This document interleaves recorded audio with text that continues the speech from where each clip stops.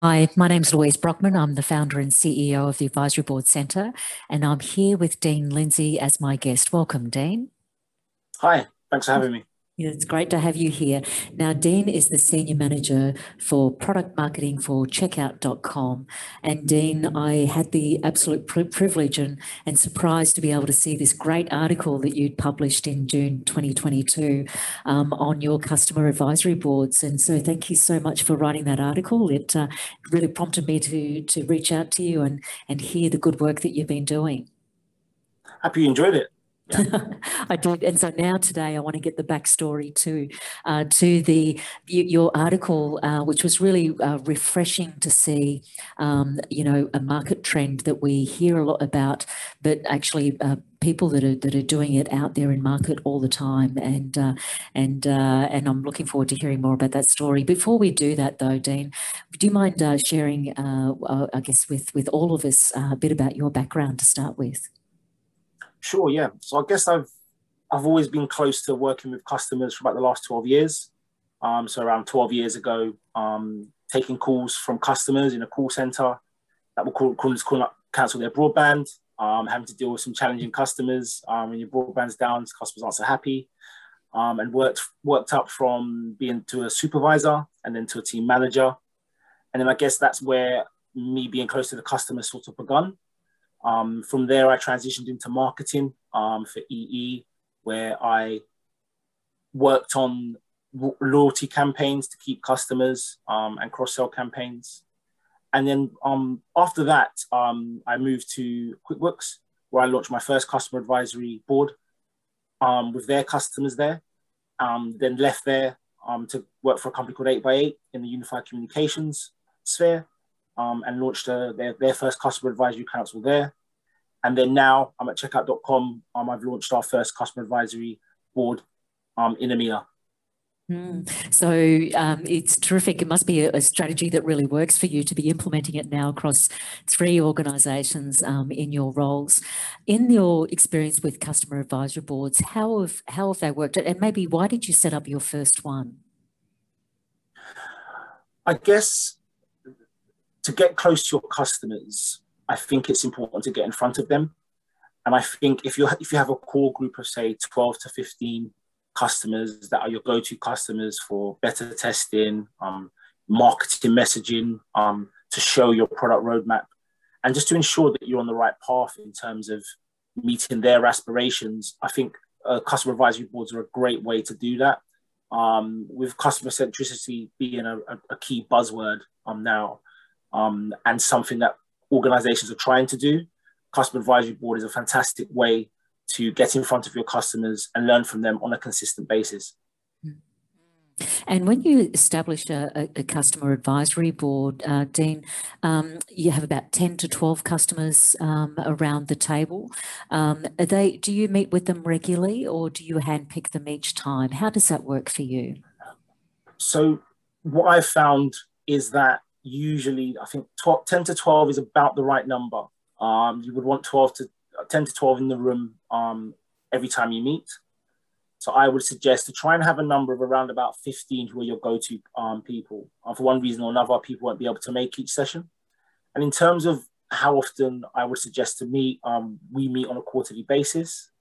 So I would suggest almost picking your 12 to 15 and trying to get a commitment from them for a year in terms of meeting on a quarterly basis, getting them for a year. And I would suggest as well, mixing it between in-person and virtual. What I usually find works well is the first being a kickoff in person, and then 3 months later meeting virtually, and then the next quarter virtually again and again. And then after that, you can either get their commitment again or refresh that and go to 12 to 15 more. People can leave organizations, so on and so forth. And I think it is good to refresh that after that 12 months, but that seems to have worked really well. That's great. And Dean, do you pay those advisory board members who are your customers, or is it more of about a customer and loyalty type program that you have? Yeah, it's more of a customer and loyalty program. I guess it's the mutual benefits is that what they really find useful is meeting with like-minded peers in either similar industries or different industries, which have similar job titles, that are going through the same challenges as well, so they can learn from each other. And then they also sort of get a thought leadership sort of piece from each other. So they really take a lot from that. They also take a lot from learning where our organization is going in terms of our roadmap, what we're aspiring to do, what we're looking to achieve, and to ensure it's in line with their goals, so that when they've got key projects coming up, they can see that it's aligned with what we're doing. And it's a real good way to, I guess, build that relationship and build that loyalty with your customers. That's great. And how long do the meetings normally last for, Dean? So virtual can be anything from usually about 2 hours. The face-to-face, depending on how you wanted to set it up, could be across 1 day or 2 days if you're doing a face-to-face. Right. There are advantages and disadvantages with both. I think across a 2 day, which we did when we launched at Checkout, I think the real success with it is you get to learn from your customers that little bit more. So on day one, we did roundtable introductions, questions such as what keeps you up at night, learn a little bit more about them personally and about the challenges they face. And then day two was getting into sessions such as product roadmap, supporting your success, future of payments. And these sessions were also, in terms of the topics, we got their buy-in and input by having introductory calls months in advance to find out what they would want to speak about, what's close to them, because you want to ensure that the topics are of interest to them, are of benefit to them, and are useful. And it also gives them an opportunity to speak to our executive team. So they met with our leadership team and had some quality time with them in terms of, getting into that a little bit more detail when it comes to questions as well. And in that process, have you had any success stories or real surprises that have come from your customers going, that's a great idea, and something that's actually informed your strategy? Yes. So I guess when showing them what's coming down the line, our product roadmap, in terms of what we're looking to aim and achieve, that was really positive. And to see customers sort of really get engaged and get excited about what we have coming down the line. So that was, I guess, the most beneficial session, probably, just to ensure that, we're on the right path and it's a path that aligns with them. Yeah, getting feedback and I guess capturing all that information. If it's a 2-day meeting, that's a long meeting that you've got. A great opportunity to really build those relationships, deeper relationships with clients too. How do you capture their feedback, Dean? What kind of mechanisms do you use? So what I would suggest is to try and get their buy-in in terms of a transcribing tool, if you can. Notes taken throughout the day. So I suggest to have people as well taking notes in the background if you can. There are transcribing tools such as Otter.ai and some others, whereby you'll be able to transcribe from a platform such as Zoom and be able to really get that verbatim from customers.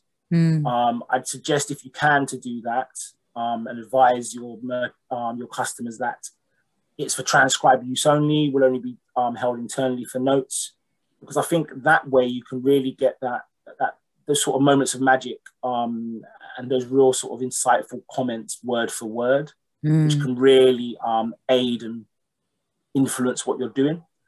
And even as a step 2 process, you can use that to feed into your sort of marketing language, as it were. There's a lot of research tools where if you feed in transcribes such as that, you start to get, little trends that can really sort of influence what you're doing as an organization as well.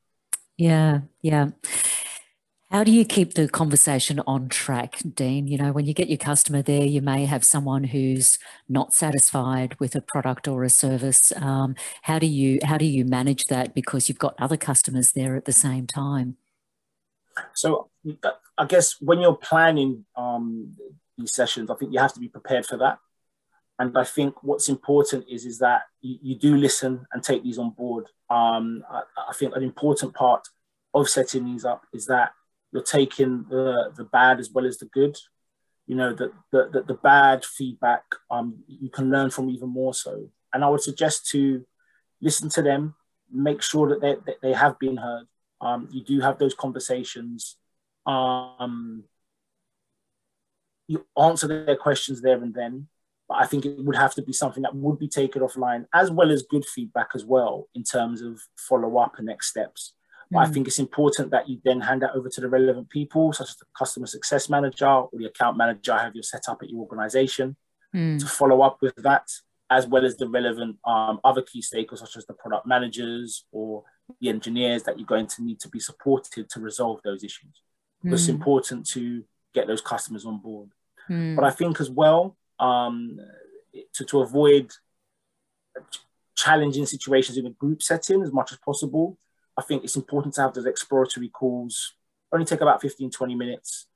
When you've sort of invited them, given them an overview of what you're looking to do, what you're looking to learn, what you're looking to learn from them, what the benefits are to them as a customer, is to ensure that you're listening to them to see any challenges that they may have from the outset, so you can actually get ahead of them rather than them appearing on the day. You should be engaging with the CSMs, really learning about the account, what challenges are they facing, what's gone great, what's gone not so great, all those sort of things, so that there's no surprises and you're prepared for such answers. And it's also being respectful of them and their input, isn't it, by knowing your customer and why Absolutely. They're there. Yeah. And what kind of follow-up after you've had like a Zoom meeting or the 2-day meeting, what kind of follow-up do you do with that? Because I think it's interesting when people sit on advisory boards saying, well, I gave them the feedback, but no one listened to me. So how do you manage that? I think it's important to capture everything in terms of when you get the certain challenges customers are facing, to capture that and to ensure that you're having follow-up with them. So,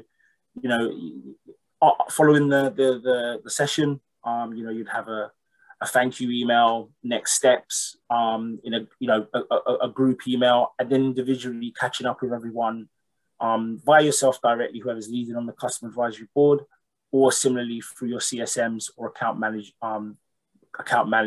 And I think the one thing, the most important thing is to keep the conversation going, to keep that communication going, whether it be via email, via a Slack channel, which is something that can work well, or a LinkedIn group. I guess however you're wanting to keep that conversation going, or an email group, which we also have for our customer advisory board, to be able just to keep that conversation going through their preferred channels as well. No, that's terrific.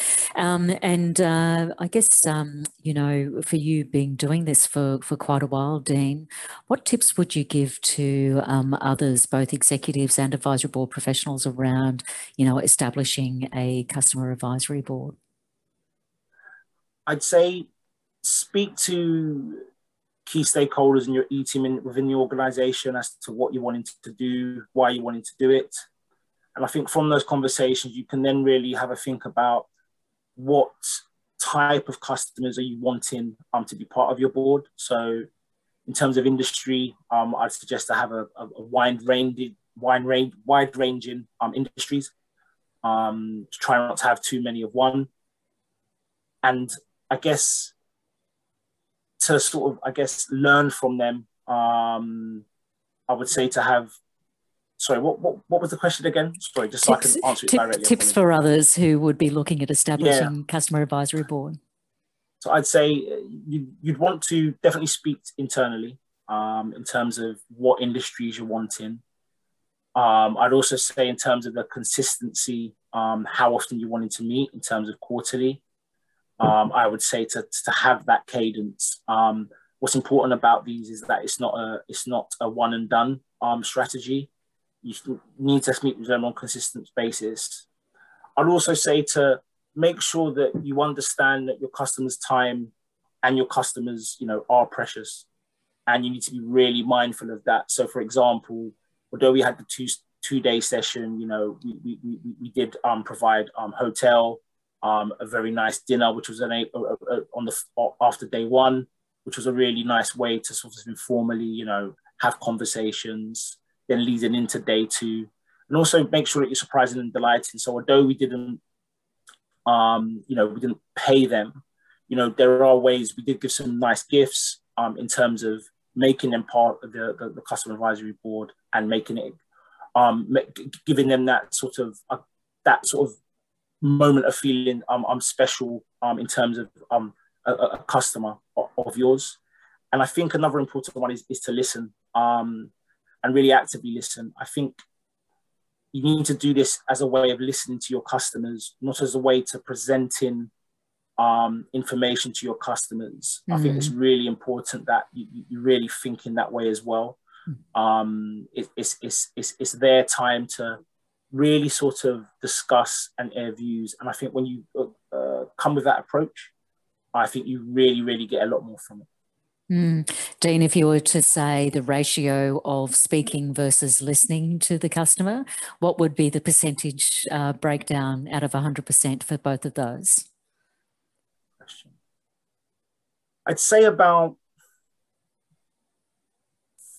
40% speaking, 60% listening, and maybe even as low as 33% speaking as an organization and 66% listening. I think you need to sort of be there, because I think that's where you really get, you know, the best moments. But that takes discipline and preparation to do that, isn't it?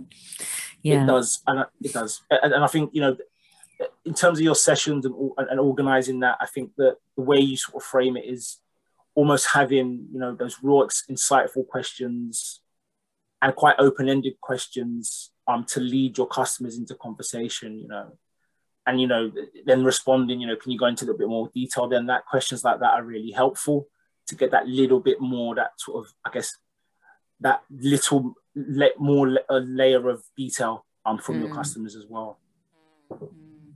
No, that's terrific, Dean. I really appreciate, you know, you sharing your knowledge with the advisory board global community. Thank you for doing that, and I look forward to staying in touch too. So on your constant journey of doing these, customer feedback has become more and more important, hasn't it, in the customer journey?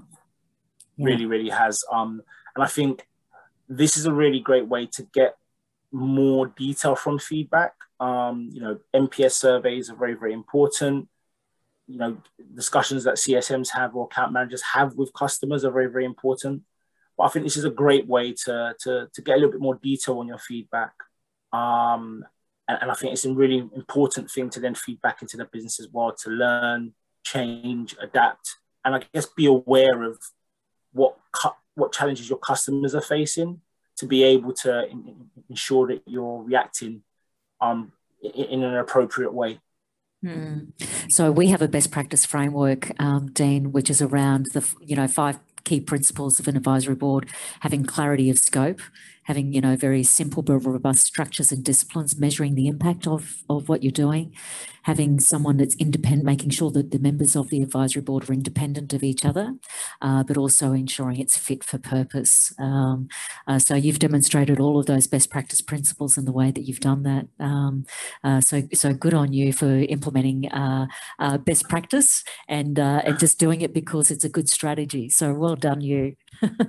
Thank you. That's good to hear. I'm happy that that those things are aligned. So yeah. Absolutely. Thank you, Dean, very much for taking the time. Thank you. Thanks a lot for having me again. Appreciate it. Okay. Thank you. Bye for now.